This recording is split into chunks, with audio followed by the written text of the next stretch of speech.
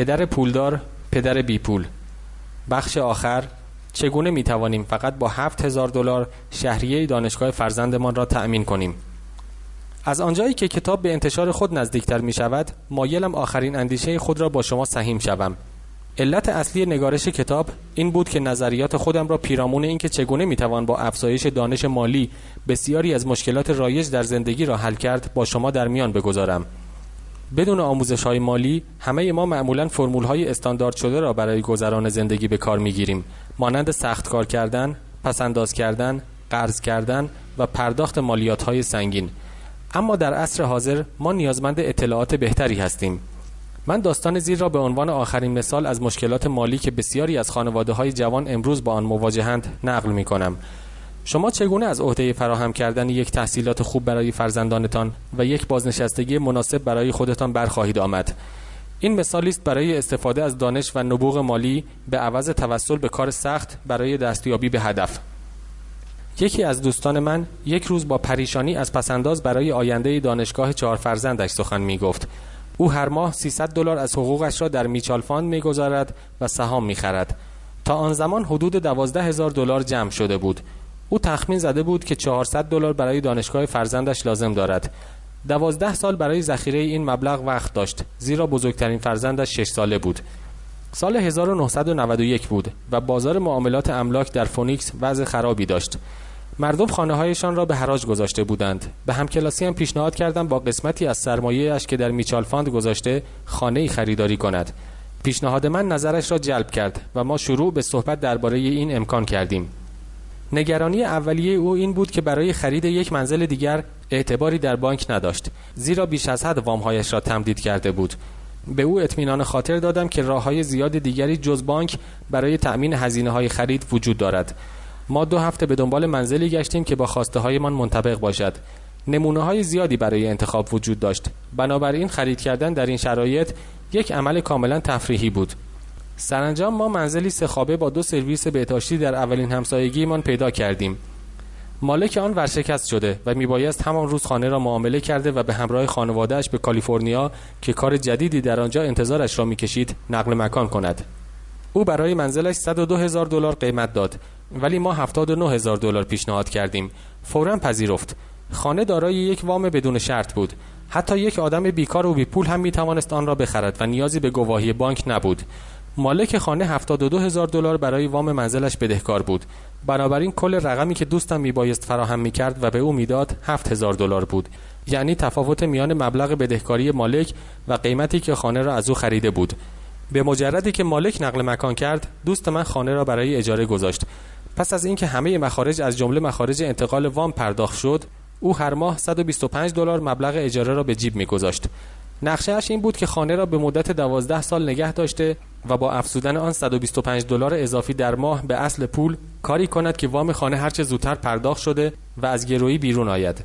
ما حساب کردیم که در 12 سال بخش بزرگی از وام خانه پرداخت خواهد شد و شاید بتواند زمانی که اولین فرزندش وارد دانشگاه شد با پرداخت $800 در ماه تصفیه حساب کند. همچنین میتوانست آن زمان خانه را اگر قیمت مناسبی یافته بود بفروشد.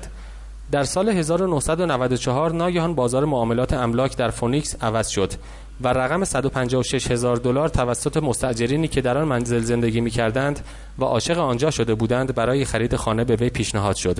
او دوباره نظر مرا جویا شد و من طبیعتاً پاسخ دادم آن را بر اساس اصل 1031 تعلل مالیاتی در مبادلات بفروش. با این کار حدود $80,000 دستش آمد که می‌توانست به کار بیاندازد. من به دوست دیگری در شهر آستین تگزاس زنگ زدم و او با این پول دوستم را در خرید انبار کوچکی در شهر خودش شریک کرد. در طول 3 ماه چک‌هایی به مبلغ $1,000 در ماه به عنوان شراکت در درآمد انبار برای وی فرستاده می‌شد که او دوباره آنها را به حساب میچال فاند دانشگاه که اکنون سریعتر از گذشته در حال شکل گرفتن بود واریز می‌کرد.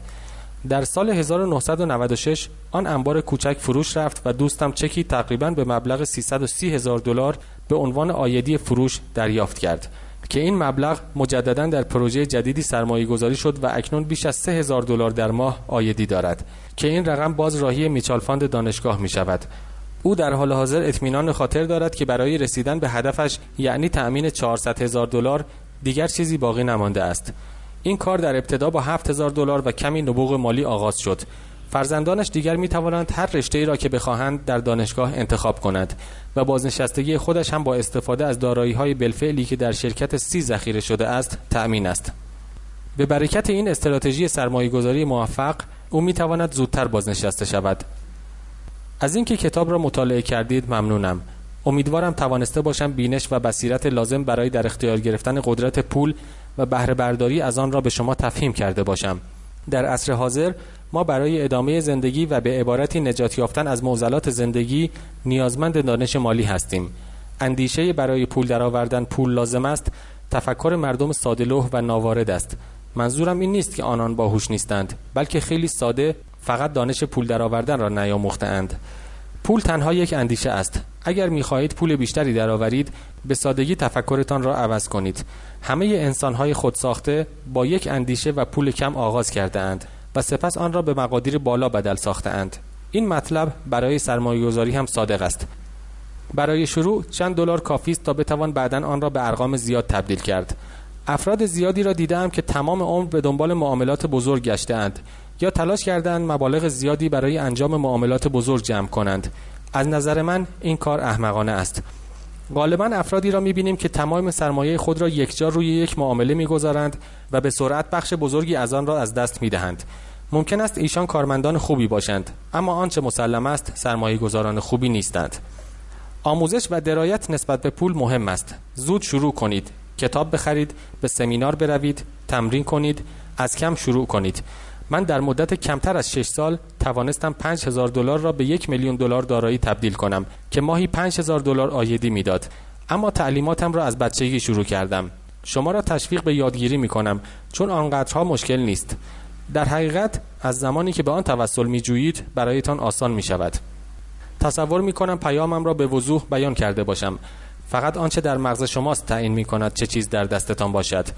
پول تنها یک اندیشه است. کتاب مهمی را می شناسم که نامش فکر کن و ثروتمند شو است. توجه کنید نام آن سخت کار کن و ثروتمند شو نیست. یاد بگیرید چه کنید که پول برایتان سخت کار کند تا زندگیتان راحت‌تر و شادمانه‌تر شود. امروزه نمیتوان با احتیاط و اطمینان خاطر کار انجام داد، بلکه باید در کارها از هوشمندی و تفکر بهره جست.